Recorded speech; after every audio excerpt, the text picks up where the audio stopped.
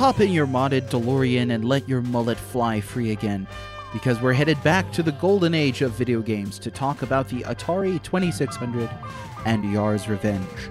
This is MageCast, episode 33, Yar's Truly, where we're going to cover a span of gaming history over 3 decades long, and Atari's place in the grand scheme of the universe. For this episode, I've recruited a true expert, CJ, who you might better know as Cardiac Drop, someone closely familiar with Atari and Yar's Revenge. So stick around, you might learn something. I wanted to give a very special shout out to everyone who participated in our Sponsor a Monster event that just ended with October. Everyone who submitted a nomination and everyone who voted in the polls, thanks very, very much. It was a great Reader's Choice event, and you can look forward to many more in the future at thewellreadmage.com. In fact, mosey on over there, it's funny when I say that because my name happens to be Moses, to thewellreadmage.com, and why not subscribe by email in the right-hand sidebar, or even turn on push notifications so you can get a little ding every time we publish something new. That way you won't miss a beat. Thanks also to everyone who checked out our new merch store on TeePublic, where you can snag some hot threads and fresh duds for this podcast right here, or any of the other podcasts and designs on display. And don't forget that MageCast and The Well-Read Mage are listener and reader supported. A single pledge of $1 a month on patreon.com/The Well-Read Mage may not seem like much, but to me it means the world, and your crowdfunding support enables this podcast and our site to keep reaching for the proverbial stars. If you're in a place where you can spare $1 a month even, you can rest assured it'll go toward feeding a massive, rapidly growing global concept. Can we change the way that people think about games writing and the way we talk about games? Join with our movement and find out.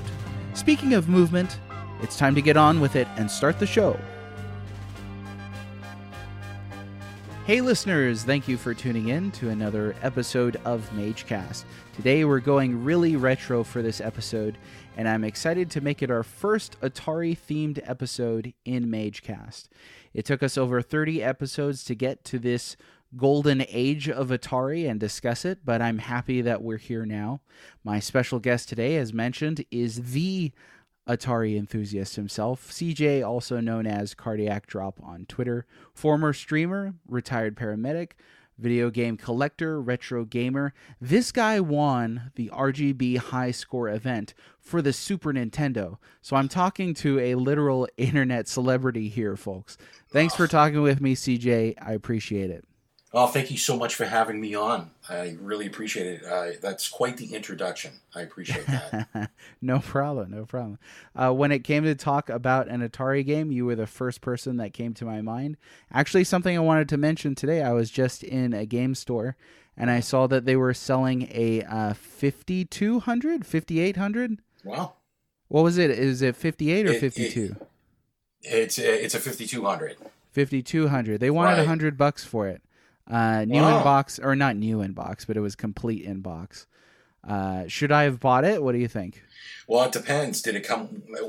So it was complete in box, you're saying? It was complete in box. She didn't say that it had games with it. I forgot to ask. Well, that's about ballpark. The Atari 5200 Super System was not a poor system to pick out. It had a pretty decently sized library of games to play on, and I think you're pretty ballpark with that. Okay. Well, but I would want to make sure it works before you walk out of there with it. That's true. It's an old piece of equipment, yeah. Oh, yeah. All right. Well, I mean, I think that demonstrates that you're somebody who knows your stuff. I know you're a collector. You've done your research. We've had a bunch of great conversations on Atari and such. Right. So I think this will be a great episode, and informative one at that. So why don't we get a little more of a sense of who you are and what you're doing, and ask you, what are you playing now? You can learn a lot about someone based on what they're currently choosing to play. Right. My backlog is so huge. I'm constantly, looking for a reason to play games, and that backlog just keeps growing. It's impossible to make a dent in it, but on a modern system right now, I'm on PlayStation 4 rerunning the Uncharted series, which is an action-adventure game that was put out by Naughty Dog. It's one of my favorites, and then I'm always down to play some retro. I'm doing the Retro Game Brew Season 3, Nice. which is Sega Genesis this season. And Are you going to win this one too? I'd like to. We've got some stiff competition now. There's some stiff competition just like there was last year. Well, you aced it last year. I was looking at some of you guys' scores that were at the top of the list there. I was just like, my goodness. It was a lot of fun. Yeah, a lot of There's fun. a lot of fun. Yeah, you're a talented gamer, I can tell you that. Well, I appreciate that. And then I'm always got my hand in the Atari games and, just rummaging through my collection and pulling out a handful of carts and throwing them in and just having a good time. Nice. Throwbacks. So something that we threw out on Twitter recently was a question about favorite Atari 2600 cover art. Right. We got some responses for this, and I was delighted to see a lot of really cool cover art. There's something special, I think, about the cover art from this era that's sort of like 60s through 80s science fantasy stuff that they put down. And they're real paintings, too. That's kind of the mind-blowing thing about it. It's just beautiful works of art. So I asked you on Twitter, what was your favorite piece of 2600 cover art? There were a lot of great Atari artists, especially for original Atari boxes. A lot of people don't know that Vanguard was painted by Ralph McQuarrie, who painted a lot of, if anybody knows who Ralph McQuarrie is, he single-handedly painted all of the early art concepts for Star Wars. So, Atari had that going for him. It's tough to narrow it down. Yars' Revenge is such a great, has such great artwork. But if Asteroids, Missile Command, I'd say Rob Fulop's Missile Command is probably one of my favorites, if not my favorite. So, I mean, original Atari art is just something that lent imagination to the game, and it kind of just the way that it was displayed on that front box was just mind-boggling at times. It just literally works of art. Yeah, definitely. There's a book, Art of Atari. Do you own that one? I do. It's written by a guy named Tim Lapatino. He's on Twitter. He's pretty active in the gaming community too. He'll loves to talk Atari art. There's actually two books that he authored. One is the Art of Atari, and the second book is the Art of Atari. It's a more condensed version. It was a Loot Crate exclusive. So I do own both of them, and they are just amazing books. Yeah, that book looks just gorgeous. I'm definitely going to have to pick it up someday. I had a bit of a problem choosing a favorite as well. I'm not overly familiar, and just to get that out of the way for this podcast, I'm not overly familiar with the Atari 2600 and its library of games. I've only had one for a couple years now, and I'm building a collection for it. Recently got a fairly big bundle of games for it. So there's a lot I'm still exploring, but I really do enjoy the cover art from the games on this system. Right now, I think Asteroids is probably my favorite cover art. It just looks gorgeous. It has such that retro vibe of science fiction that I just love. It really does. I think we've talked before on Twitter about how impressed upon you that it almost was Star Wars in quality. The way that it was designed. Yeah, no, absolutely. You kind of get a sense of that first shot in Star Wars when this massive spaceship flies over the top of the screen. You get to see the undercarriage of the Star Destroyer. And when I was a kid, I thought that spaceship just went on forever. Sure. It looks so like you're there. It's so immersive and jaw-dropping. And I think they captured some of that in Asteroids. No, absolutely. Outside of original Atari art, I think something that I'm working on right now is a complete in-box Imagic set for the 2600. There were 16 games, 17 if you count Atlantis. It was had its cover redesigned twice, once with a day scene, once with a night scene. And those were all original artworks from a guy named Michael Becker, who was the art director at Imagic. And those were some of my favorites of the era. So Imagic, those are the carts with the kind of horizontal rainbow lines on them? Right.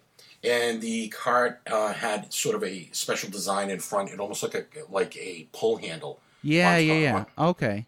Yeah, I've got a couple of those. I think that's a really nice style. It's Yeah, really neon, sort of electric, like what you think of when you think of the 80s.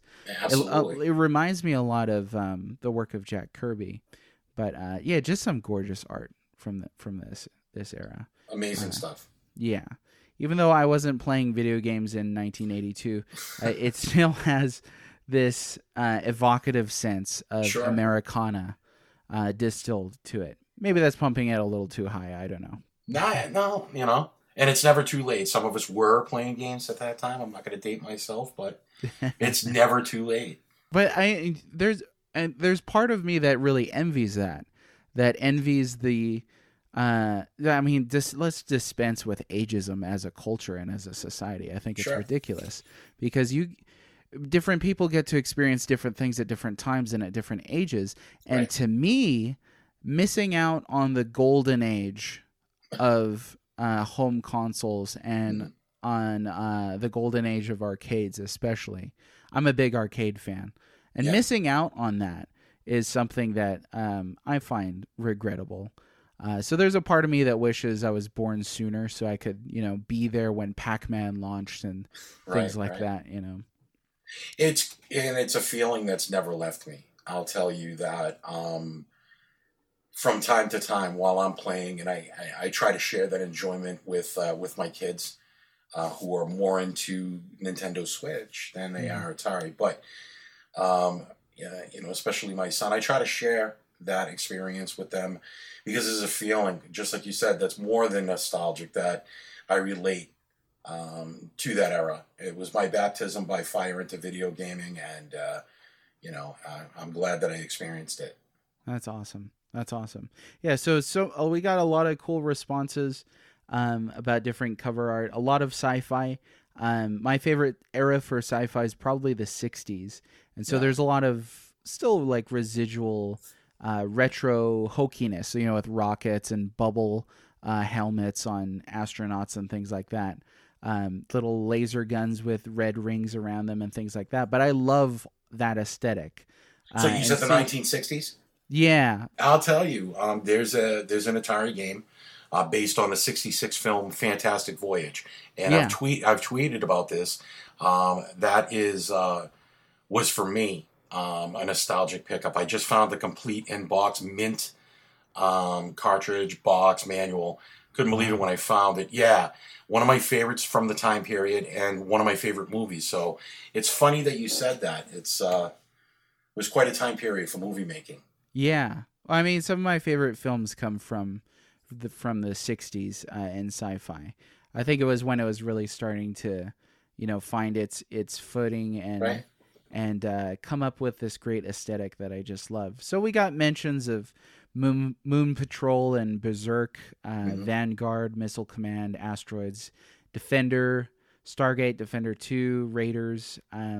But someone by the handle of @PoliceLimit on Twitter left this comment that you and I both thought was pretty observant. They said, box art and cartridge art was more important due to the limited graphics capabilities of the 2600. That art, coupled with the mini comic books included with the game, was part of a more tactile, immersive experience that I'm not sure current gamers can understand. So this comes after a tweet I saw, and I couldn't find it again and get the name of the person who made this observation. But they said something like games back then, you got a map, you got a manual, sometimes a mini guidebook, an art book. These days, you open up a new game and it's like, oh, there's the disc. So games back then, you got to have this, like a comic book. That's awesome. Right. So I actually found the comic book. It's on Atari Age. I'll leave a link to it in the description of the podcast. It's called The Kotile Ultimatum, and it kind of describes the background of this game and gives it some narrative context. So that's really cool stuff. Yeah, absolutely. I mean, I visited that site quite a bit. Those manuals... I've tweeted about this incessantly on Twitter of how complete that made the package when you purchased one of these games. That was part of the draw to buying the game. You saw this awesome cover art on the front of the box, and then if it came with a comic book, I mean, that was just an extra thrill. I know Atari Force comic books were in a handful of games. That was just a thrill to get that. And then the manual. I mean, the manual, all of them, had a brief story which tied together that imagination of what you two were to do in the game. I mean, I think that's what part of Atari's magic was. It always played a role in effectively planting like a seed of imagination in the kid or in the player's mind about what that game represented. And you got that feel from the manual and some of the comic books that came with the games. And that is, I think, what brought those games to a whole new level of, the game's concept and kind of brought it to life. Because you had to be able to project your ideas, your imagination onto these very minimalistic graphics. So I was playing Yars throughout the week. It's no secret now, though. This is episode 33. We're talking about Yars Revenge, 1982, developed by Howard Scott Warshaw and published by Atari Inc. And we wanted to give a special shout-out to Atari on Twitter, @Atari. They liked and retweeted our talks about setting up this Yars podcast. Right, so they did. That's really cool. They didn't have to do that. They went out of their way to show a little something to the fans. So that was cool. Hats off to Atari. We appreciate that a lot. Yes. So, but as I was saying, you kind of had to bring something to the visuals in this era. The first games I remember playing were on the Commodore 64. And same sort of thing. You had to kind of bring a sense of imagination here. And so having the comic books, having the manuals, having this gorgeous, the paintings, the art, allowed you to ascribe personhood and personality to what are essentially just colored blocks on the screen. And now you don't have so much of that anymore because games are so expressive now and they have so much capability to, do things like facial animations and capture real actors' performances. Right. That you don't have to have that relationship with games anymore, unless in the indie scene that still survives. But having that relationship with the game where you have to bring something to it is something that really fascinates me about this era. Agreed. And a few of Atari's early hits, which are classic vintage games, Asteroids, Yars Revenge, one frame, one screen games. But they were still in depth. Howard Warshaw is credited with saying in his book and in a talk that he gave, I think at one of the cons, that what makes Atari games great? And his concept was very simple, and I think that carries through in a lot of the more brilliant games that were developed by Atari. Fuel rules and a tremendous play space. So you had a game that was easy to learn, easy to play, and difficult to master, but it allowed that player to reinvent themselves on different strategies in that single space. So, take for instance, asteroids. You're spinning around. You're shooting these color blocks that are supposed to be asteroids on the screen. They, the player innovates himself on different strategies within that small confined space with these very simple concepts. I think that's what makes Atari games and games in general great. I think if you get too complicated, it just kind of washes it out. He talked about the stark contrast between an action game and an adventure game. In an action game, he said that the developer, or the programmer, he has the same gameplay experience as the player every time he plays it, right? Because it's an action game. You're on the screen. You're trying to make your way through, an asteroid belt and asteroids, or this interstellar war in Yars Revenge. In an adventure game, the developer can never have that same feeling that the player is going to have, because he knows all the secrets beforehand that the player is going to find out. So for me, I think Atari's action games were by far the ones that really stood out and made that system what it was. That's very interesting. So yours is an action game then, right? Not an adventure game. No, I mean, first of all, and there was someone I think that asked and I'm maybe skipping too far ahead in the conversation. If there was a kill, if there was a kill screen in Yars, there isn't. You can, like Asteroids, flip the score if you get high enough. If you get up to 999, 999, you can flip it. There's no kill screen like there was in Donkey Kong for Nintendo. But I think it is an action game. It's very fast. There's a lot of different concepts in Yars' Revenge that are going on at once. First of all, you have this, and again, I hope not to skipping too far ahead. No, don't worry about it. You have this ion belt down the front, which, by the way, is made up of code. The ion belt that you see in the center of the screen in Yars' Revenge is the actual code of the game. Really? Okay. Yeah. So let's kind of get a sense of the screen of the game, what you're looking at.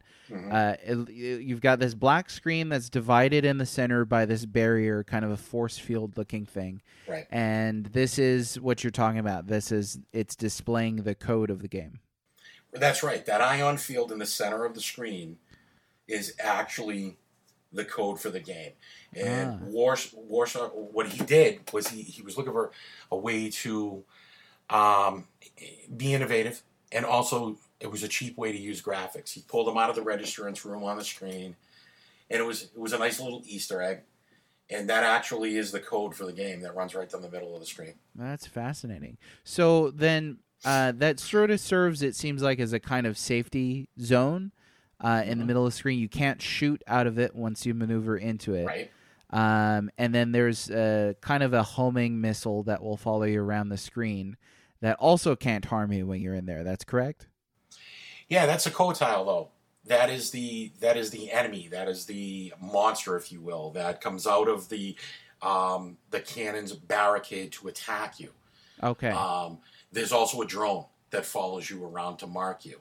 Right, now, I think that's what I'm referring to, is the drone. Okay, the drone. It's the small little line that follows you around on the screen. That's the drone, right? Oh, okay. I got to get all the terms right for this. That's right. So, and then you play as what's known as a Yar, right, from the Race of the Yars, right, which I learned from the comic book, are descendants of houseflies. A housefly or several houseflies was taken up into space, where there was some kind of, fantastical explosion with radioactive things happening, and the houseflies were transformed into this new race, this new alien race called Yars. And I just love the way this comic looks. You guys will have to check it out if you're at all curious. It's beautifully illustrated. But it's very much, it reads like mid 1900s Pulp Fiction. It's so beautiful. And there's a section here where it's like, and I read it in kind of that early radio voice as, and indeed our powers are extraordinary. We can fly freely from planet to planet. We can devour any substance and convert it into energy missiles powerful enough to vaporize solid rock. I love the vibe of this comic. Absolutely. You got to do audiobooks, Mage. Just in that voice, I'm sure that'll get absolutely. So it kind of gives you the backdrop then of what this race is. So you're not playing as a fly, right? But you're playing as a Yar from the Race of the Yars, and right. Yars' Revenge then is them seeking vengeance against the Kotile that destroyed their planet Razak 4, if I got that right. That's right. Okay. So yeah, there's kind of the premise of the game in there too. So back to what we were talking about, the screen then. Mm-hmm. You as the Yar can move around, and then on the far side of the screen you have this large structure of some sort. Right, so to the left of the screen is where the Yar originates, and down the center of the screen is the Ion Zone. And that's that free zone where you can't be harmed. And then towards the right of the screen is where the barricade is with the ion cannon, and that's where the Kotile lives. And what's good about this game, what makes it the player become more involved, is what Howard wanted to do is he wanted to have two things happen. He wanted the player to feel vulnerable and gain strength as the enemy did the same. So if you notice in Yards, what you have to do is you have to come over to the right of the screen. You have to nibble away at that barricade. And that's going to bring up and earn you that super weapon to shoot to ultimately get that big payoff, which is that large full screen explosion that you get. Okay? But by the same token, when that enemy comes out and ejects and tries to kill you, that's when it's at its most vulnerable as well. So if you, by the way, toward the bottom half of the screen, shoot the Kotile in midair during an attack, you'll unlock Howard's Easter egg, which is his initials HSW and then WSH backwards, which was a play on words for how he actually authored the name of this game.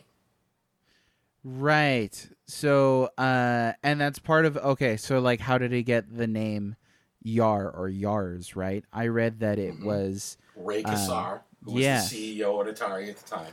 Yes, but backwards. That's right. So Ray, Yar, backwards, and then also the Rosic Rays was his name backwards as well. Right, their planet. Mm-hmm. Yeah. And he told somebody in marketing, Howard has said this in his book and during convention speaks and stuff like that he actually went to a marketing guy and he swore him to secrecy, and he told him this is what they want to name the game, and he kind of conned Atari into naming it this before it was too late, and then the marketers just loved it and they rolled with it. But the time Ray Kassar actually found out about it, he said to Warsaw, he said, stick to making games and less to marketing. So, he wasn't too appreciative of his name being backwards, huh? Which is unbelievable because this game is a flagship game for Atari. It's the greatest selling 2600 original title of all time. Which I thought was interesting. I didn't know that. Doing some research, I read, that it was the best-selling 2600 exclusive, and that's really, that's interesting. So, and 1 in 3, and I read an article not too long ago that 1 in 3 households who had a video game machine at the time, 1 in 3 households had an Atari system, and 1 in 9 households owned this game when it came out. So it was pretty dang common. I checked my collection. I actually don't own this game, but I have it on. Well, I own it, but I don't have a physical cartridge. We're gonna have to change that. Is what I meant. Well, I'll pick it up eventually. But I have the Atari collection Volume 1 on PS4. Yeah, which I think is a lovely collection. It's got Centipede on it, which is my all-time favorite arcade game. Okay. So I play a lot of Centipede on there, but I really enjoy playing this game and getting to learn more about it.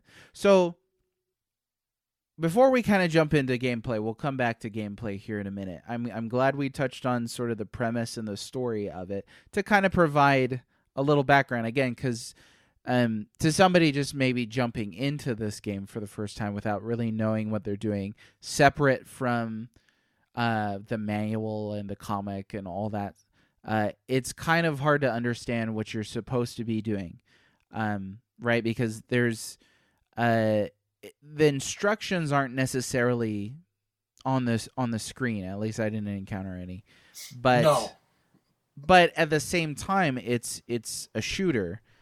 So you know you're supposed to attack this large enemy, but how exactly to do that is something that I think is really interesting. But we'll get to that. What I do want to ask you is, when did you first play this game, and do you remember kind of your first impressions? Yeah, I do. See, like I said, my baptism into video gaming, so to speak, before the Nintendo explosion was Atari. Many of my friends growing up in the neighborhood had Intellivisions. I was the Atari guy, so we kind of swapped off. But there was a store here in the Northeast called Child World. They're long gone. Mm-hmm. And they were a department store, kind of like Sears or Toys R Us. And my dad used to take me and my brother for good grades, or when new games come out, if we did something that, merited getting a new game, he would take us there, and he'd let us each get a game. And I remember going to Child World that week, the week that after it came out, because there was a kid in my class who had the game, and I went over his house, and I saw it, and I had to have it. So I think it was like within the first 2 weeks that the game was out that I conned my dad into buying it for me, and I have my original copy still. Wow, brand new. That's pretty cool. Yeah, no, I do have a sealed copy that I won't open. I have my original childhood played copy and several other loose copies that I play from time to time. That is cool. Yeah, hanging on to that piece from childhood is really awesome. Like it really when is. I was talking to Mike from Controller Throwers, how he found his cartridge from another world, or out of this world rather, the Super Nintendo version after all those years. That's amazing. That's really cool, hanging on to it after all that time. So I can't remember the first time I played it as well. It was probably on the Atari Collection Volume 1, so that would have been just a handful of years ago. Okay. It was a game that I was drawn to because of the title, actually. Yeah, absolutely. Yeah, I think that there's a kind of mystique to it. You're like, what the heck is a Yars? Was my question, right? Right. And it's plural. A lot of people misspell it when they type it. Right. It's plural. Yeah, it's like you said, it's about a Yar race, not just one individual character. Yeah, a single Yars. It's the race's revenge, the Yars race. Right. And so getting into it then and looking at a little bit of the art, I love the art for this game. You get this beautiful chrome fly creature. Right. Centered right in the middle of this piece, and so that's why I was kind of drawn to play Yar's Revenge. But then getting into it, I played it for a little bit and found out that I suck at it. So I have to. That's the concept of an Atari game: easy to pick up, easy to try, easy to play, difficult to master. Right, and so it wasn't like. There's a great dividing line here, right? It wasn't. It was hard because there was too much to learn. So it's not like I've introduced some people to chess. Like, everybody knows what chess is, but some people don't know how to play chess. So I've taught my little brother how to play chess and so on various people. But one of the difficult things about chess is there's so many rules to remember, right? Each piece moves differently than the others, and so on and so forth. But with a game like Yar's Revenge, it's not that there are too many rules to remember. It's something a little different, and I have a tough time kind of putting my finger on it. Well, I think that's what Howard touched upon, and he used that same example when he discussed what makes Yar's Revenge and Atari games in general great games. And that's the premise, that there are fewer rules. Mm-hmm. Okay, so, and he used chess as that example. Now, you just said that chess has a lot of different rules, but those rules never change within the game. Right. And there's this large area to play within, so strategy comes into effect. Mm-hmm. It's the same way with this game. When you first put it in, there's not... I think there's a slight learning curve, but once you get the basic concepts down, where you know where you can be safe in the middle of the screen, mm-hmm. you know how to earn the secret weapon, and you know how to take down the boss every screen, right? Then it just becomes rinse and repeat. What enhances that gameplay is that it becomes more of a frenzied gameplay as those levels progress, Right. So, and totally agree with what you're saying here. The core rule set of fly across the screen, chip away at the barrier, dodge attacks, and then activate your big gun and space yourself to shoot. I shot myself down first time. And I still do shoot myself down because it's a matter of there's a sense of the timing and a sense of the space and the patterns of movement there that you need. And you got that elaborate death scene by doing so. That was a payoff for you as well. Oh, dude, the first time I blew up the Kotal, the enemy, and the entire screen exploded, I was kind of blown away. First time in an Atari game. That's Yars is all about first. It's the first time that ever happened. Yeah, it's a full screen explosion. That's just a massive array of colors. I still the money shot, so to speak. Right? Yeah, I still found it arresting. Well, and I'll tell you, and this is the first game that offered a pause mode too. So if this was a game that sort of got out of hand, and that was kind of unheard of for Atari games back then, right? If you had to get up and go to the bathroom, you risked that high score every time, or you had to dump your controller off to your sibling or your friend that may have been sitting there waiting to play. Yars offered that pause, which was great.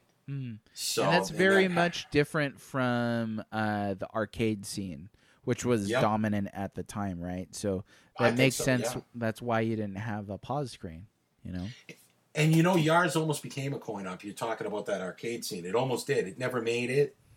No VCS or original game ever made the jump, but it was under serious consideration for a long time.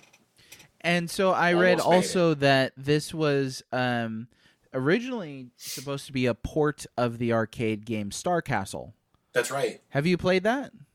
I have, and it's terrible. And I think Howard thought the same thing. I thought he said that it would have sucked, and he wanted to manipulate the gameplay and develop something completely new. And this was the brainchild of that.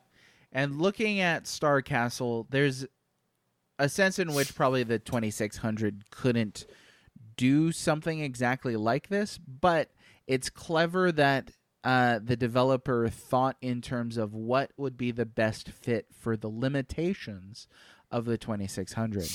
Right. And that, to me, is one of the most interesting things about retro game development, in that they had to think in very specific playfields.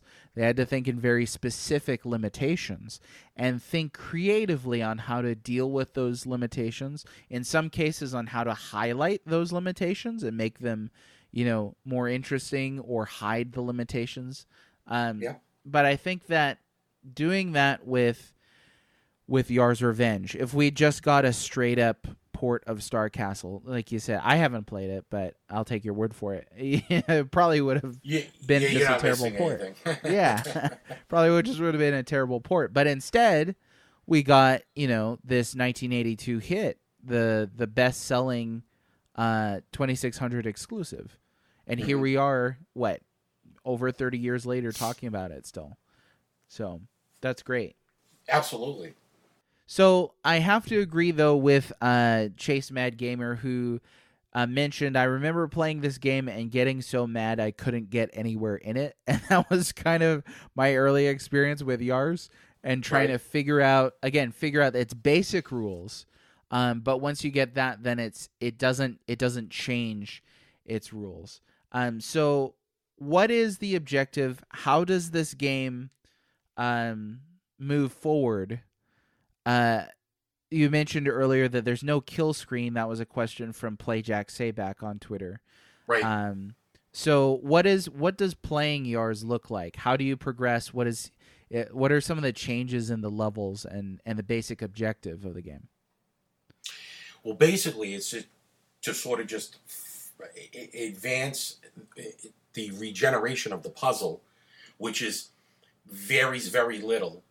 To advance throughout the different screens. Now, the concept remains the same. It just becomes a more frenzied gameplay. Mm-hmm. And I think that's what Howard was aiming to do, is build an action game where fundamentally the rules of the game may frustrate the player, but didn't disorient them. Mm-hmm. So you were still in the same mindset rather, to continue playing. He kind of wanted people playing this game to have what he refers to as a master stroke. Okay, and that you would hit that sweet spot in the game where you get in a rhythm and you'd be able to develop different strategies because you're not restricted on the screen. You know, you can fly up to the top of the screen and reappear down the bottom. Yes. Or, yeah. So that, you know, many of those variables would come into play, obviously, as the screen became, and the game became more frenzied as it went on. I think the concept, frame to frame, remains the same, and it just becomes a battle of wits against the computer, who's going to get the quickest kill. Yeah. So a couple of things that stunned me kind of in playing this is that ability to move upward and appear at the bottom of the screen or vice versa. And then the speed of the game. There are some old games, as you and I both know, that are slow, even action games, where you feel like you're mashing a button and you're like, well, darn it, shoot already. Right. Or even your character just has this really sluggish speed, and it's just the pace of the game and how it was developed. But Yars has very much what I thought to be an arcadey kind of speed to it. Right. Where your character can really just fly across the screen, and you have to take very fast maneuvers to avoid the swirl when it comes at you, and the drone and all that. Yeah, absolutely. It almost gets to a point where it will overtake you. Now, I mean, I haven't seen videos. I have never seen anybody get very far in this game, up in the 800,000s, like they're claiming on some of these sites where people are saying, I got up 800,000 in Yars. It's just, there's no way. My top score is about 30,000. Okay. And then my hands melted. Yeah. And I've been playing this game for over 30 years. So does it get exponentially faster then? It does. It gets to the point where it's blindingly fast. Okay. And I mean, never mind a kill screen. I can't imagine anybody flipping the score in this game. Well, I wonder if anybody has ever heard of someone legitimately doing it. I'd like to see it. Yeah, if so, let us know. We're definitely interested in that. This was a comment from the Warrior Star on Twitter, who said, Yars was the greatest game on the 2600, really an early teacher for time management, spatial placing, and objective assertion. Basically, don't get greedy, run away the shortest distance, and do you want points or to be done? That's perfect. Yeah, I thought that was just a fascinating comment. Objective assertion. I'm not exactly sure what they mean there, but I'd like to hear that unpacked. Spatial placing is definitely something that I thought was important. Again, I kept shooting myself, so you have to have this sense of how fast can I move out of the way of this cannon, when's the most opportune time to do it, and so on. And that's part of some of the exciting gameplay as well, because not only do you have to get out of the way, you sort of have to arc your shot to hit the enemy just right. Mm-hmm. And that can be frustrating for the player, especially when the levels start getting faster as you progress. Right, because the enemy moves up and down vertically across the right side of the screen, and you've got to fire your super weapon across the screen. And that drone is on top of you the entire time. Right. So you could see how, with just a few simple items, you've got your super weapon, you've got yourself and your little cannon, you've got the barrier, the drone, and the enemy. Right. And those, what was that, like 6 things? But out of those basic materials, you get a game that apparently has a lot of gameplay depth to it. I've not been very far in it. You've certainly been much farther than I have. But the fact that it can baffle people like us who have been playing games for years is amazing. It's astounding.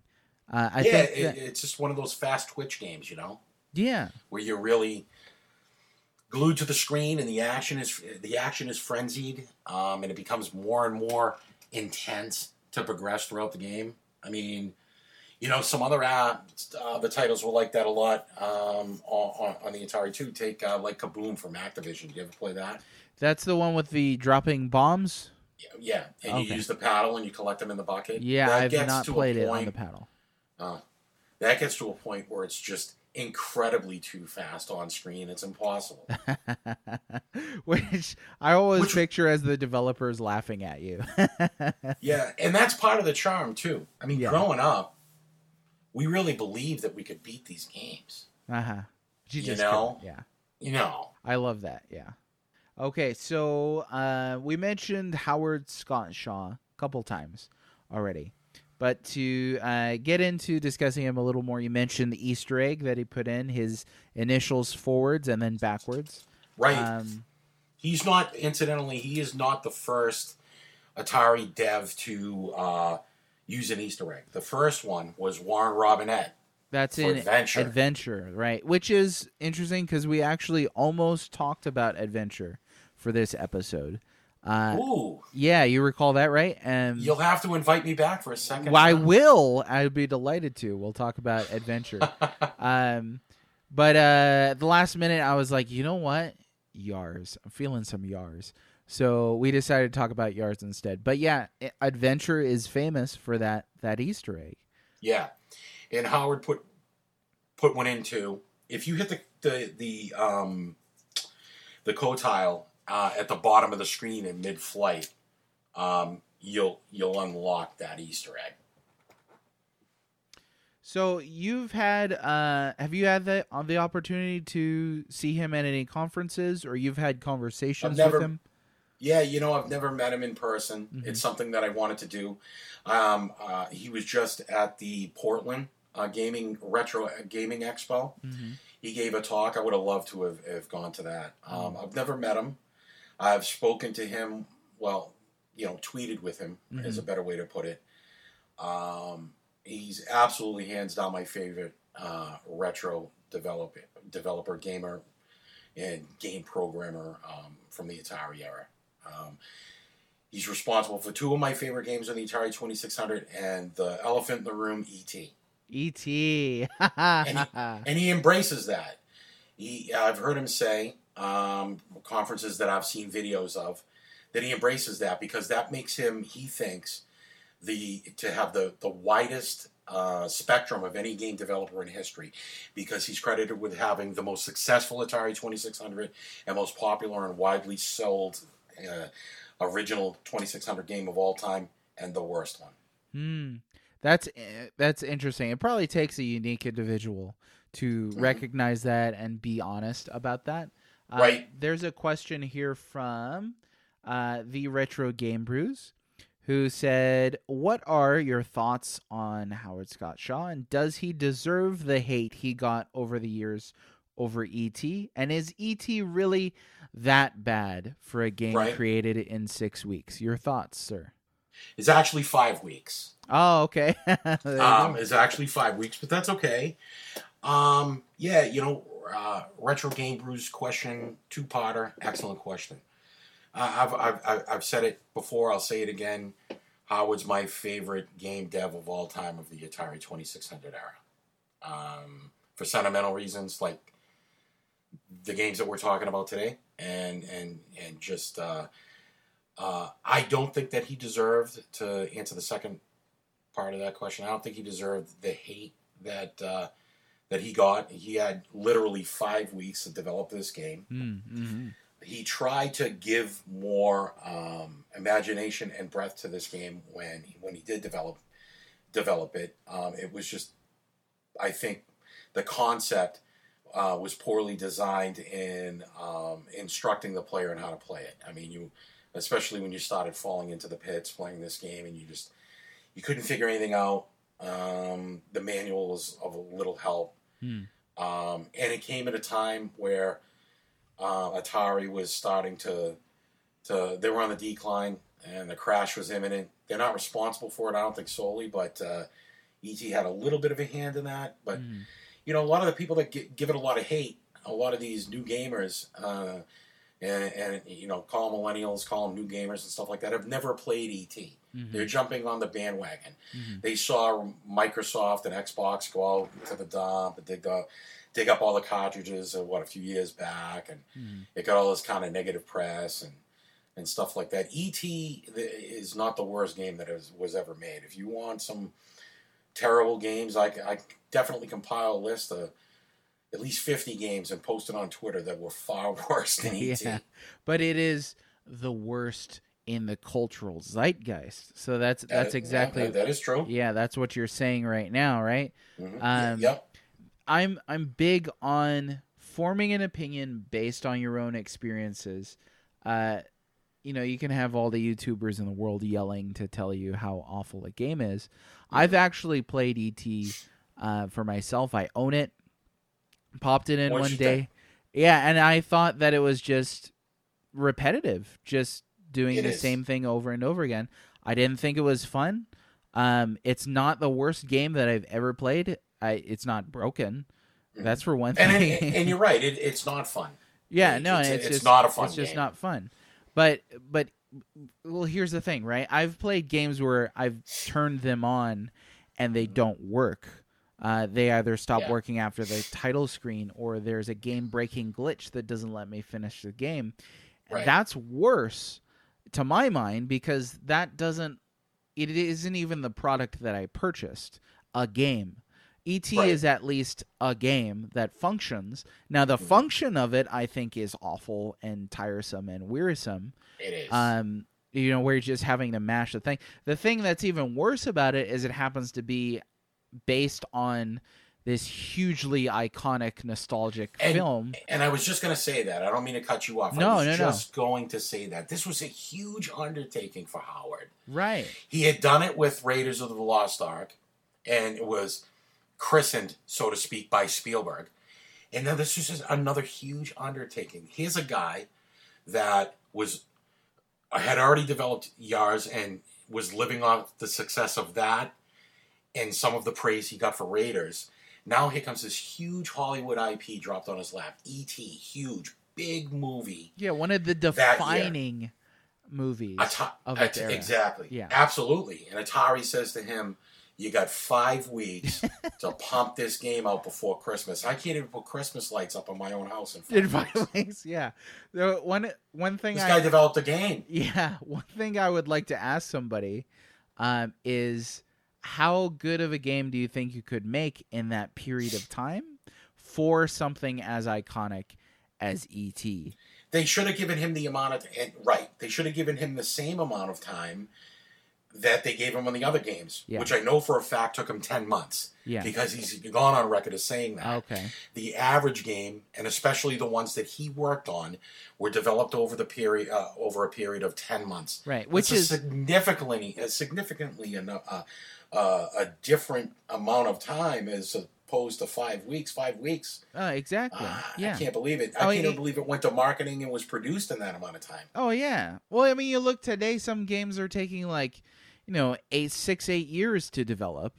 Right. 10 what'd you say? 10 months? 10 weeks? 10 months. 10 months. 10 months to develop a game. 10 months. Which, by the way, was only, 4 kilobytes of memory? Right. And when 10 months seems like a reasonable time to conceptualize, to plot out what you want to have happen. Right. E.T., to me, E.T. is a game that I think is awful, but I don't think that it's the worst game ever made. I'm not I'd agree one with of that the statement. person who's... I try to stand against the hyperbole of the internet. There's sort of this mentality of everything is either a masterpiece or it's a dumpster fire. But there's so much out there that's just in the middle. And I agree with you. Everything needs to be ranked. You see that every day. Let's rank what Star Wars movies we like in order. What's the best, what's the worst. Right, and then they put the one at the best, whichever one that is for them, is the masterpiece, the greatest film of all time, and the one at the bottom is just the worst imaginable piece of film. It's objective. Yeah, but it's like that sense of exaggeration is I think Sure. of the culture of exaggeration is I think a lot of what we get with ET. And again, I'm not even close to an ET defender, but No, no, and I get you. I think basically the bottom line is we're in agreement with that. The game sucked, but it's not the worst game that was ever created. yeah, And it's really not Howard's fault. He only had 5 weeks to dev this game and program it, and the end result was what Atari had forced his hand to do. right. It was 5 weeks of work in a very frustrating, very poorly coded game, and not one of my favorites. No. Well, I could see I would be skeptical of his abilities if it was the only game that he produced, E.T., but it's not. Right. It's not. I mean, he made Yars. And again, that's such an interesting observation that he made the best-selling exclusive on the 2600 and then he made this game that fills a landfill. So to speak, yeah. Literally. Yeah. Other thoughts on Howard? I would have liked to have seen him go further in video game programming and development. Mm-hmm. I know he works as a therapist now in California. I think the last game that he produced was actually sold as an exclusive through Atari Age. It's called Saboteur. Because Atari pulled the rug out from under him and changed it to an A-Team IP. And the game never got produced and never came to fruition the way that Howard wanted it. So Atari Age it. And I have it, and I've tweeted it, and I'll tweet it again. One of the better games that the Atari 2600 never had. I would have liked to have seen him gone further his career, whether it was with Atari or not. Whether he left gaming during that crash and came back with the giant Nintendo, the revival of video gaming. And they're still the big boy on the block right now. Yeah. I wish Atari had done the same thing. The fate of Atari is, I'm not going to say it's bleak, but they've had some success with producing titles for as a third party for a lot of the consoles that are out there now, but they're having a lot of problems getting this VCS up and running. Have you been keeping up with that? Yeah. So tell me a bit more about the VCS, especially for those that may not be. I don't know if I know any more than anyone else. Oh, it's kind of a mystery, right? They're kind of being secretive about it. I mean, is this going to be a machine that can emulate the entire Atari 2600 catalog? That's not a heck of a lot to recreate, and it's already being done through various releases and emulation and everything else. Right. What new games it can do? Yeah, that's kind of the big question that I had too. I remember I looked into the VCS, and then forgot about it, and then woke up one morning and was like, "Have they ever released the VCS?" And then I look it up and I'm like, "No, they didn't." No. And I think it started as a Kickstart. Oh, really? I'm not positive. I can look it up. But just think about that for a minute. If it did, I think it did. Atari needed a kickstart to get a new machine up and running. Golden Age giant. Defies logic. Are you kidding me? Yeah. I would have loved to have worked at Atari back in its heyday. That would have been a dream come true, let me tell you. But this new machine, I don't know. It's been under production for a long time.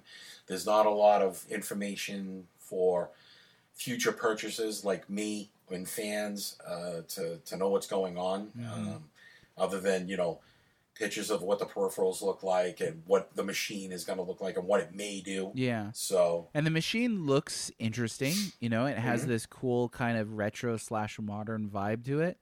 I remember seeing a screenshot that showed some kind of a UI or a menu.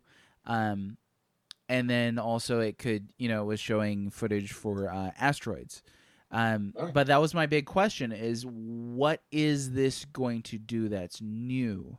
It would be pretty cool to have a device that's new that you could, play any Atari game on. But a lot of people, it's not hard to find Atari games. There's a local game store that just opened up recently, and I was in there talking to them about how they get their merchandise and would they be interested in buying some of the doubles that I have.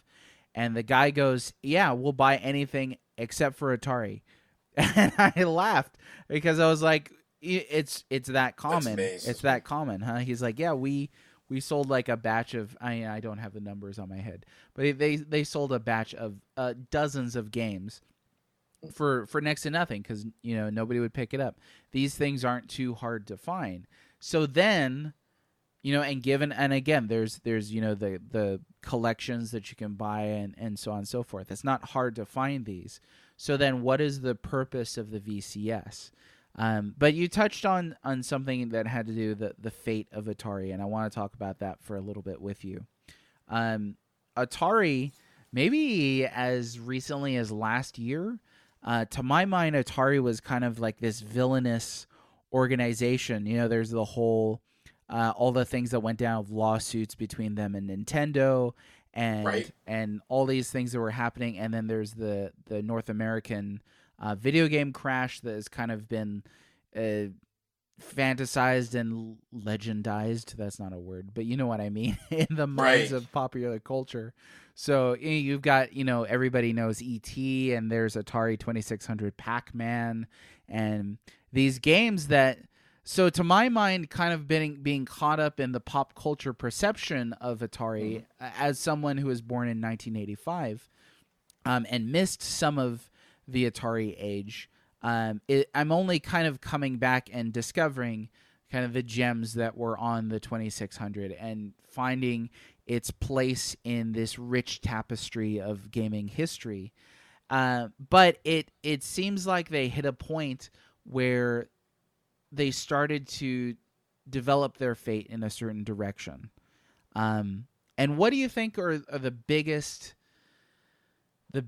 contributors to Atari's ultimate fate? See, Atari was about a lot of firsts too.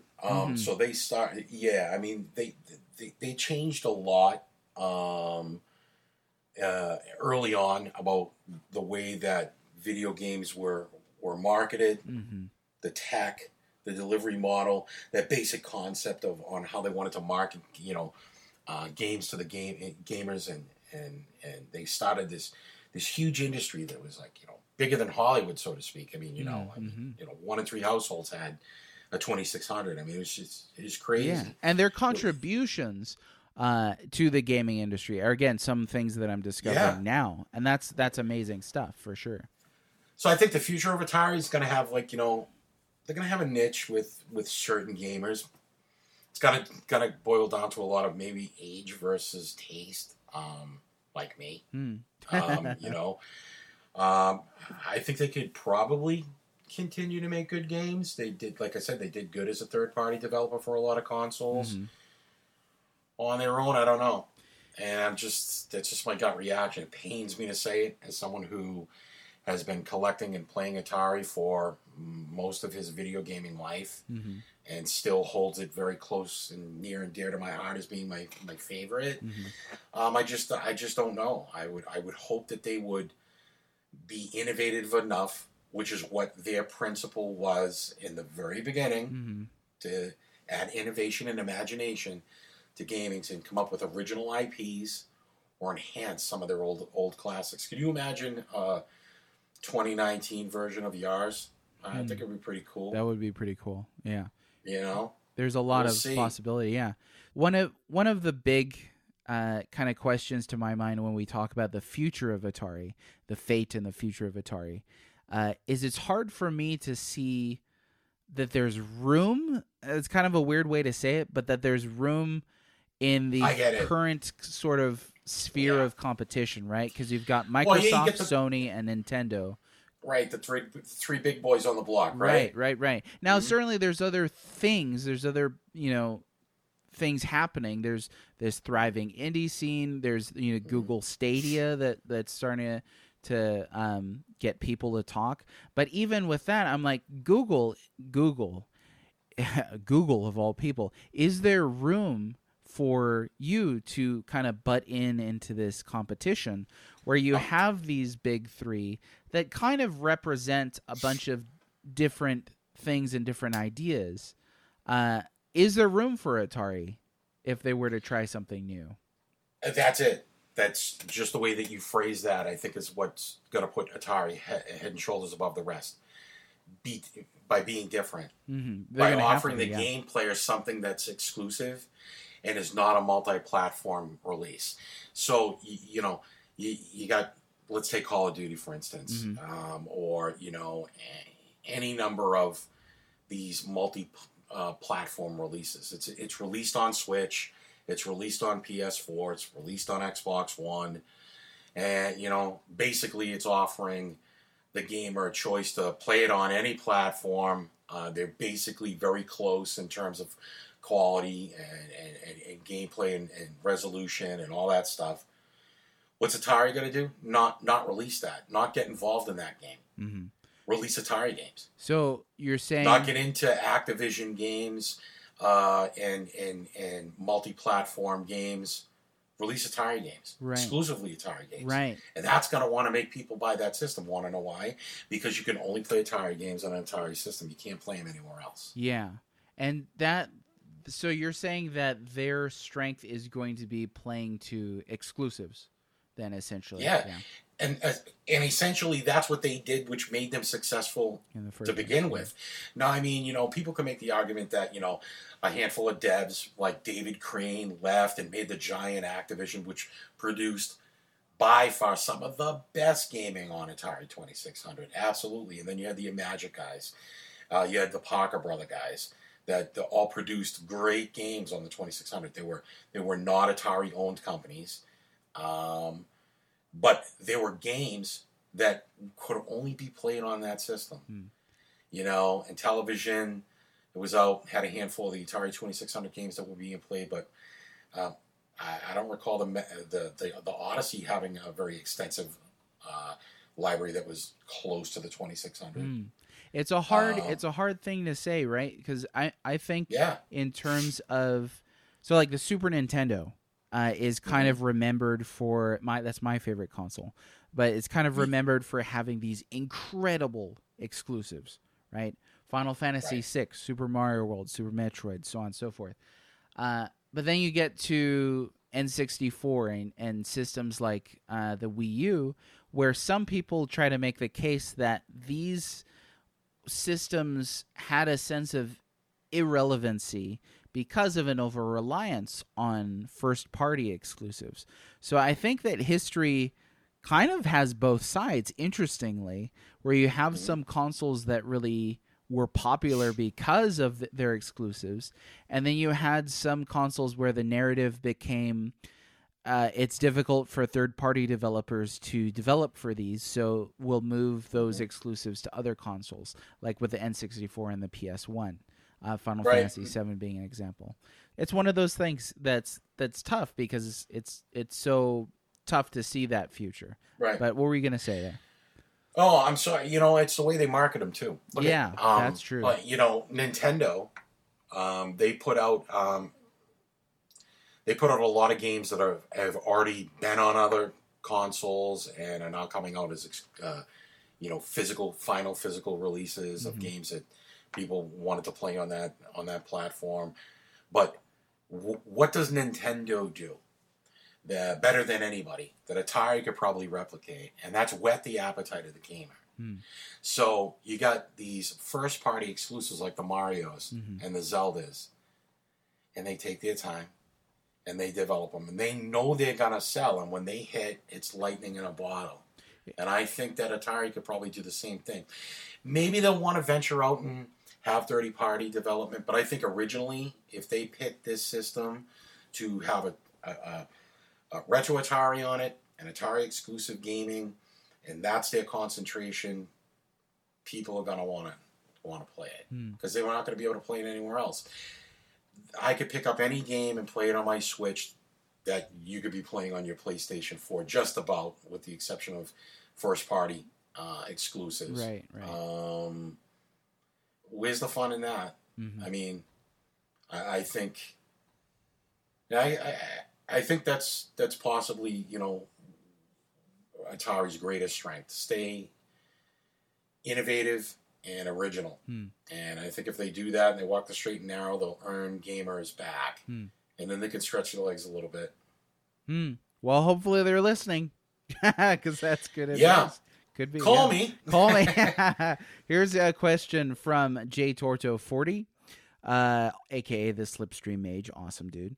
Looking forward to this Mage cast, he says. More old school stuff. My question is, how do you think the current landscape of gaming would look today had Atari tread more carefully in 82 and 83 and the US video game crash had never occurred? Well, that's a huge question. Yeah. How would the landscape look today if the U.S. crash had never occurred?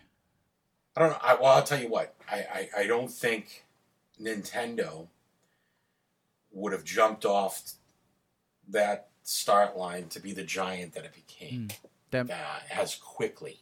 They're solely, I believe, responsible for the rebirth in gaming after the crash. Mm-hmm. I mean, it makes sense, yeah. There's a lot of people in Europe who would probably disagree with us, but in North America at least, which remains a better way to put it, right, a gigantic consumer base. Yeah, absolutely, and still today, I mean, Atari was not the sole reason for the video game crash. Did they have a hand in it? Sure. Yeah. Well, there's poor planning and marketing, and people got bored with the games. Yeah. A perfect example of what you're saying. So Atari is probably the biggest giant from that time. Biggest giant. They're gigantic and front line. But then you also had in television. You also had Odyssey. You also had all these different units. And going back and looking at the first generation, the second generation of console gaming, there are so many systems that were out. I just discovered the Vectrex recently and managed to secure one. But that was when I was like, I've got a Vectrex. You should come over and play it sometime, dude. I would love to. Yeah, that would be a lot of fun. Something I've never owned. It's on the bucket list to acquire. You know what? So, quick story. How I got it was I was watching The Gaming Historian, one of my favorite YouTubers, with a friend of mine who was, we were just sitting on the couch. And I'm like, oh, check this video out. This is like such a bonkers idea for a console that was basically just a mini CRT that you could draw on. It had a light pen. It had 3D goggles. It was vector display. And he goes, oh, I got one of those. I was like, yeah, right. This guy's like, almost 10 years younger than me. I was like, come on, dude. And he's like, no, seriously. Like, my dad found one when he was cleaning a house out, renovating or something like that. And it's in my garage. Well, no, I offered to buy it from him. That's what happened. And I was like, do you want to sell it? He's like, well, let me ask my dad. I bought it off of him for $50. Oh, you stole it? No, I did. That's a vintage gaming piece. You kidding me? Yeah. They're very rare to find. They're extremely rare to find and phenomenal to work in condition. Yeah. I've come across many of them where either cracked screens or power issues. Because the design, again, the design is one of the... And this thing's heavy, but it has like a handle on it. I was like, are you joking that they actually thought anybody was going to carry around a small TV? Like, it's kind of it's ridiculous, but it's a the birth of handheld gaming, right? It's a fascinating piece of gaming innovation and ideas, but it's clear why it didn't take off. So, and I bring that up again to emphasize that I agree with you. I don't think that the crash was entirely Atari's fault. You also had things like the Vectrex, which was apparently like super pricey when it hit the stores at Sears, and it was the Neo Geo of its time. Yeah, and just like nobody had the time or the inclination or the money for it, and so it just tanked. Now they're super rare and people want one, but back then it was different. So I'll tell you what doesn't tank though is you touched upon it. I touched upon it. Was Nintendo. Now Nintendo comes in, revives gaming after the crash. Still one of the top 3 gaming companies in the world. Sega, gone. NEC, TurboGrafx, gone. Yeah. Neo Geo. A lot of people that wanted the piece of the pie. It's hilarious that Sonic the Hedgehog was developed as Project Defeat Mario. It was supposed to be about carving out that market share that or that the hold on the market that Nintendo had. And they did, to an extent. They never overtook, but they were able to, I think, help develop a market for the older gamer, and then you had PlayStation stepped in. But it's interesting to think about what would have happened had the crash never occurred, had Nintendo not had that opportunity to kind of step in and revive things. Had Nintendo never existed, would we have, the console wars between Nintendo and Sega? Would we have had PlayStation? It's so hard to tell. And who knows, right? Yeah, and in that sense, who knows what kind of influence Atari has had over the gaming industry. Right, you don't know what they did behind the scenes, and they, like I said, they stuck it out for all these years as a third-party developer, and still. So, I mean, they have the groundwork to become great again. I believe that. I really do. A lot of people, social media, Sega, they're done. They're not coming back. They'll release a mini, that'll be it. Or they'll release third-party titles for, PlayStation, Xbox, that'll be it. Sega never made the jump back. They never showed the initiative that they wanted to start developing new games. Atari's at least trying. They got this new system that's coming out. I just wish I could get more information on it. Right. Yeah, Sega's an interesting beast. I think that they do still do some game development. Alien Isolation, I think, was Sega. They worked with Nintendo to do the Mario Sonic Olympics. There's I think Judgment Eyes, the new one that was just out. A couple of those, Yeah, but hardware is the big question, right? And same thing for Atari. It's like the hardware. If you're going to devote yourself to hardware, what can you possibly do? Because you're not going to be able. You don't have the resources. I think here's the issue: you don't have the resources to come out with the most powerful device. You already have Microsoft and Sony relying on years of tech and development and profits to be able to invest in those things. But for a newcomer, you're not going to be able to have that. I mean, look at Nintendo. Nintendo's gave up on trying to develop the most powerful hardware. Instead, they went a different route, and they keep. They try new things with the Wii U and the Switch.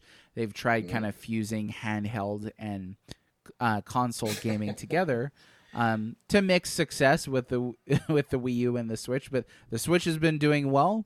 The Wii U it didn't do so well.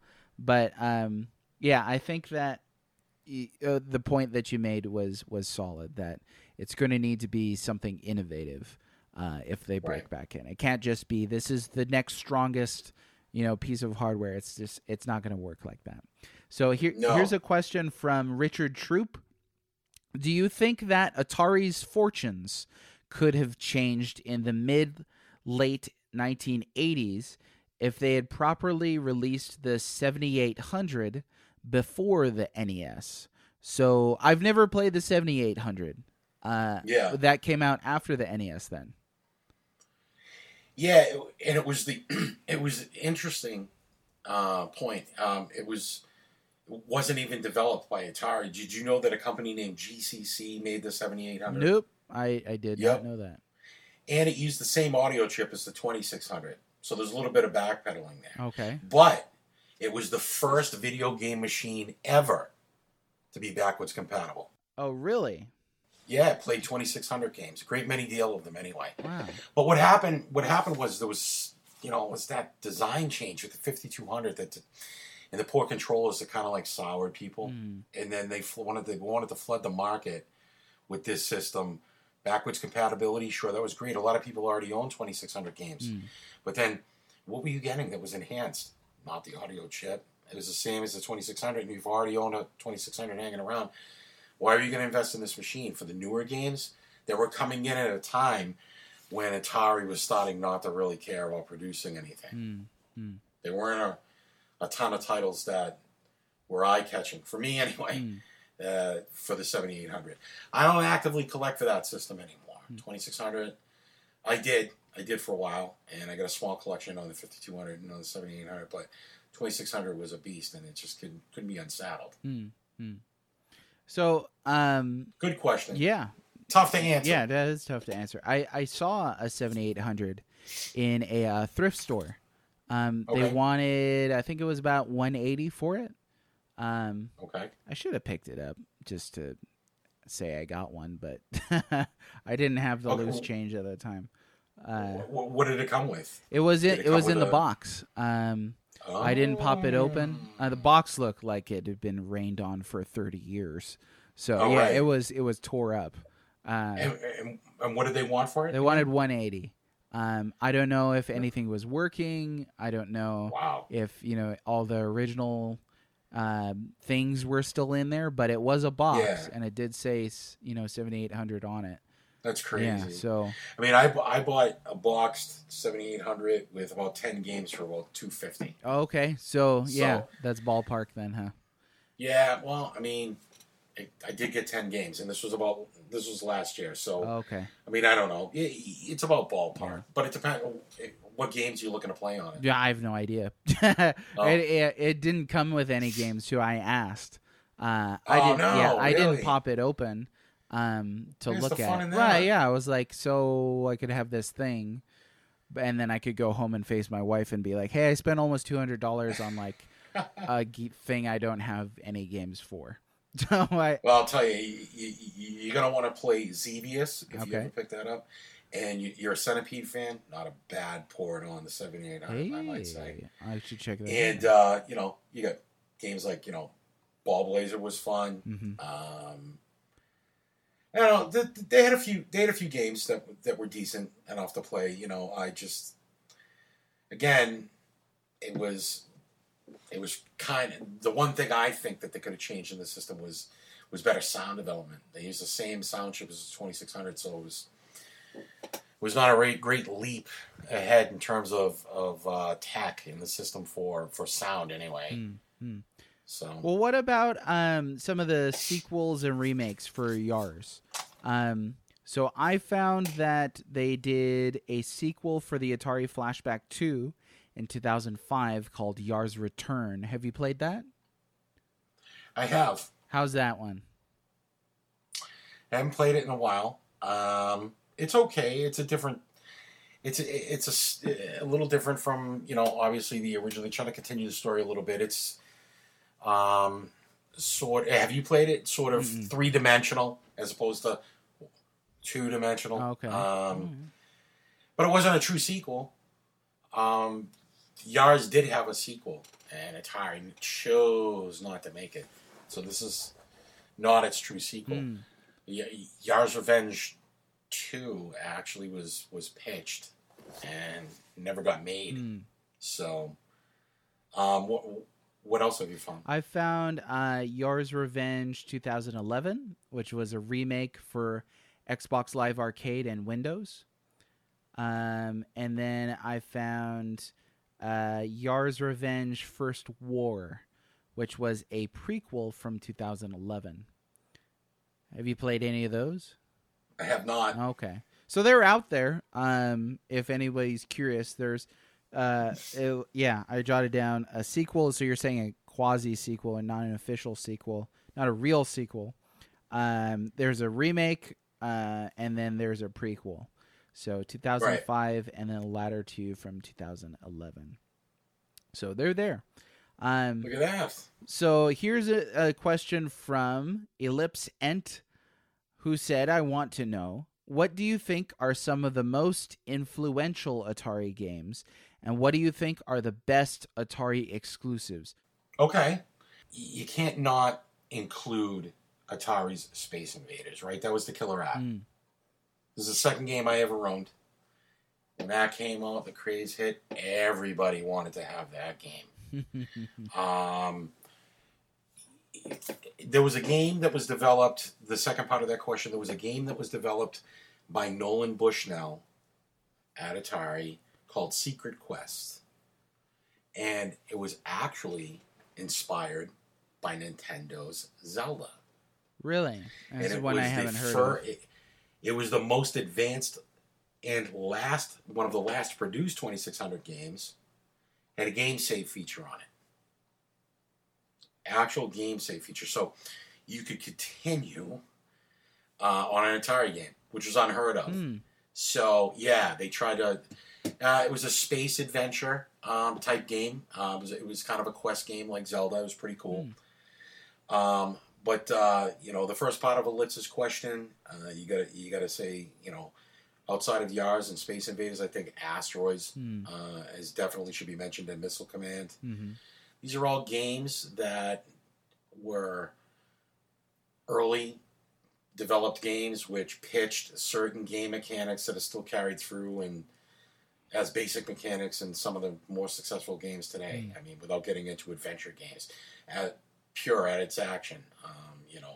Space shooting type games, Asteroid, Space Invaders, Twitch games like that, where your objective is simple and easy to understand. And then best Atari exclusive. Best Atari exclusive. Do you think it's yours? Yeah. Yeah. Yeah, I think it's got to be. Yeah, I think so. Okay. I don't think there's. I mean, Atari produced. Yeah, I guess so. Yeah. Well, yeah, only appeared on the 2600. Then I guess is the. Okay, that's fair. That's fair. I did play a great deal of Pitfall. So in Pitfall 2, Sequest is another great game that was made by Activision. It's sort of a take on Defender, but it's underwater. Okay.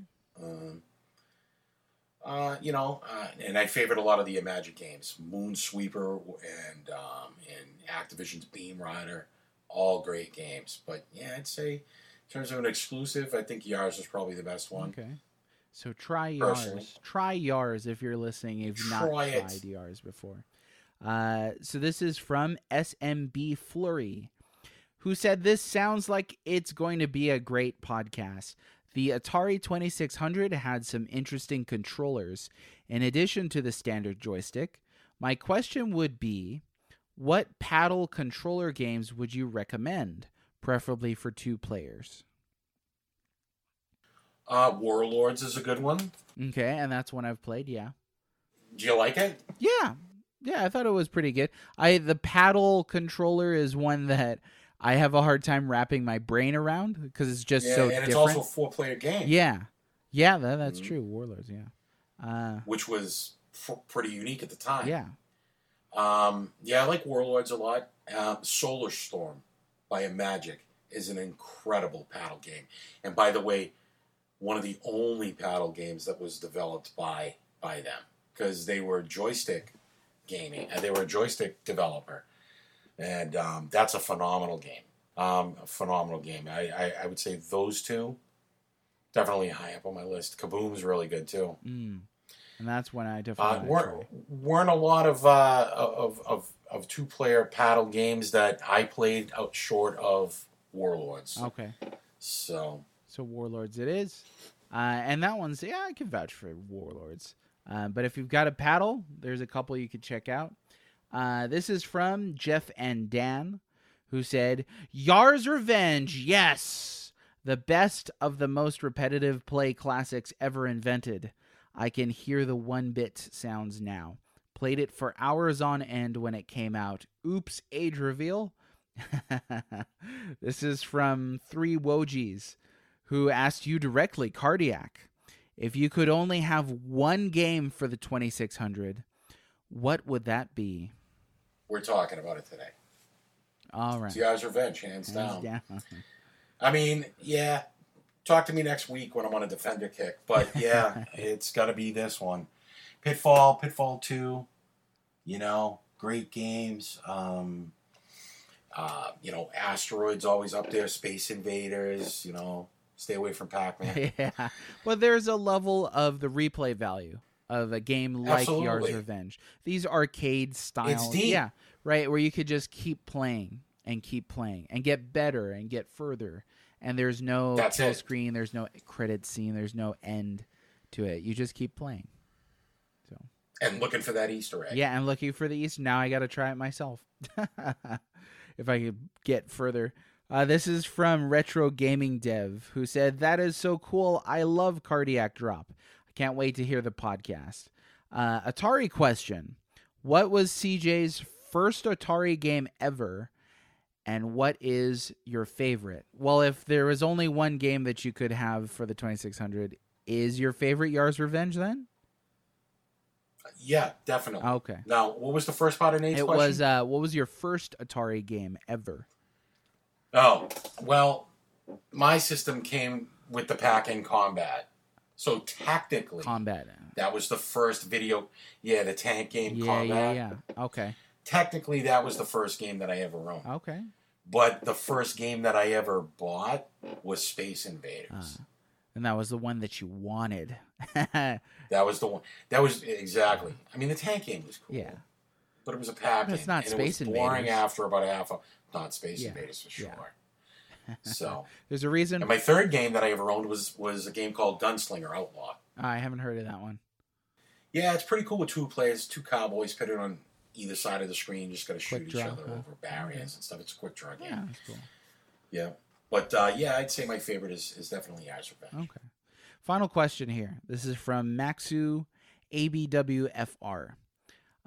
To someone pretty airtight concerning the old and austere Atari's universe, what is your unstoppable argument and which game for making him/her change his or her mind for good? So I read over that, and I think what they're asking is, what game would you recommend to somebody who was not familiar with the Atari 2600?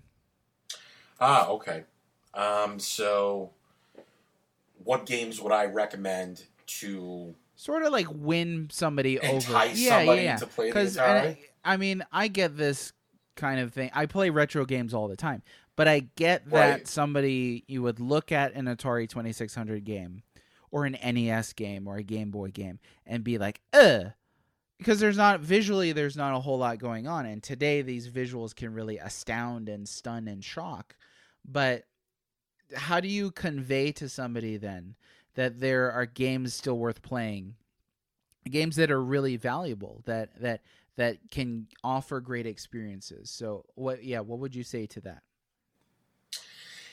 Well, some of the best video games on Atari, like we already talked about earlier on, are simple game mechanics with an intriguing theme, right? Mm-hmm. And what gives, with that vintage flair of imagination. So, you want me to name specific games? Yeah, maybe give the guy like two or three games that you think would change somebody's mind about Atari. Short of Yar's that we're beating to death talking about, I would say Asteroids. Okay. I can get behind that. Yeah, Missile Command. Okay. Not E.T. Not E.T. No. Pitfall was really good. Pitfall. There's a game we didn't mention that I thought was interesting, which was Spider-Man. Spider-Man, really? Yeah. One of your favorites? No. But I thought it was interesting, though. Oh, yeah. I'm a huge Marvel fan. Okay. Retro GIF Monster and Game Brews will all tell you. Donnie. They'll all tell you I'm a huge Marvel fan. I hate Spider-Man on the Atari. Yeah. It's brutal. There's just something when it comes to Spider-Man that people just can't get it right in a lot of their games. This last effort by PlayStation 4 was amazing. Yeah, quite good. And again, it's apples and oranges. We're comparing the 2600 with PlayStation 4, but right here we are 30 years later. Yeah. Yeah, but you know what? Paca Brothers made a lot of great games back in the day. They had the Star Wars license exclusively. Yeah. So little old me, bought into that wholeheartedly. I wanted to play Star Wars on the Atari. So, the concept of Empire Strikes Back is not great. It's a rinse and repeat type of game that gets old very quickly. But, man, I just thought it was great to be able to play that at home. Defender's a really good game. The Atari port had issues. Stargate Defender 2 is a better game. But that was also another one that I thought that was regularly played by me and probably would stand out as something that would sell somewhere on the Atari.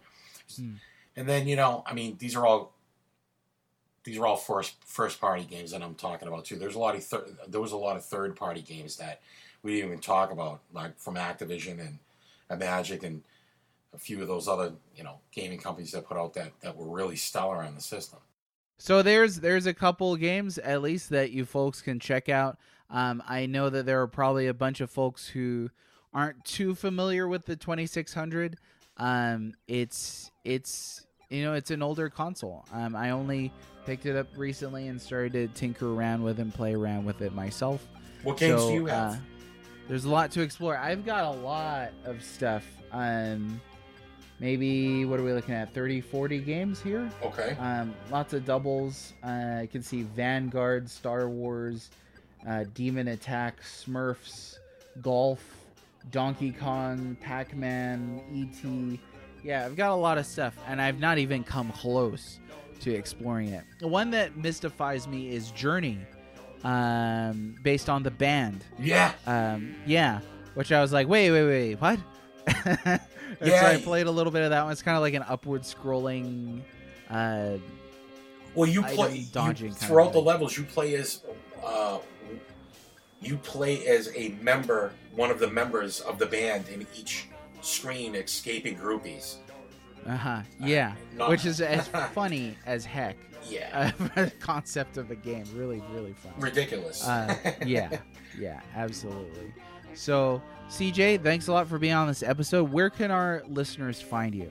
I'm on Twitter at Cardiac Drop, and I incessantly tweet about Atari constantly. I have 2 hashtags that I try to post under every week, Atari Tuesday, and my own hash, which is Atari Appreciation. You can find me on Twitter at Cardiac Drop. All right. Well, thanks again for being on this episode and sharing your expertise with us.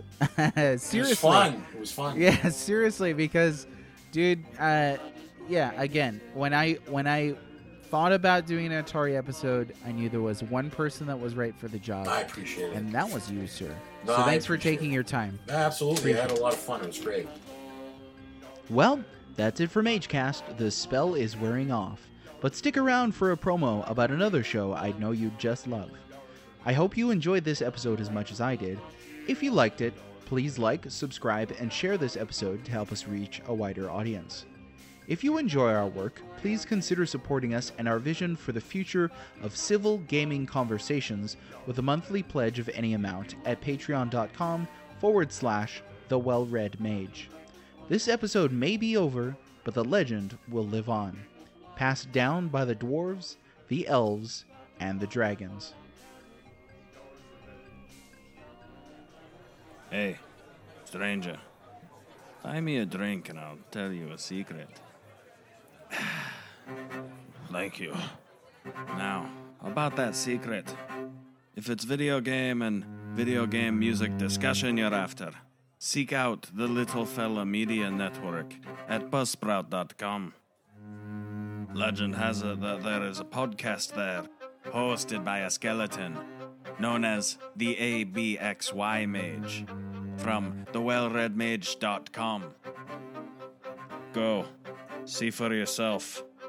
It's called Side Quests, and it's about video games and video game music. And if you are leaving now, take me with you.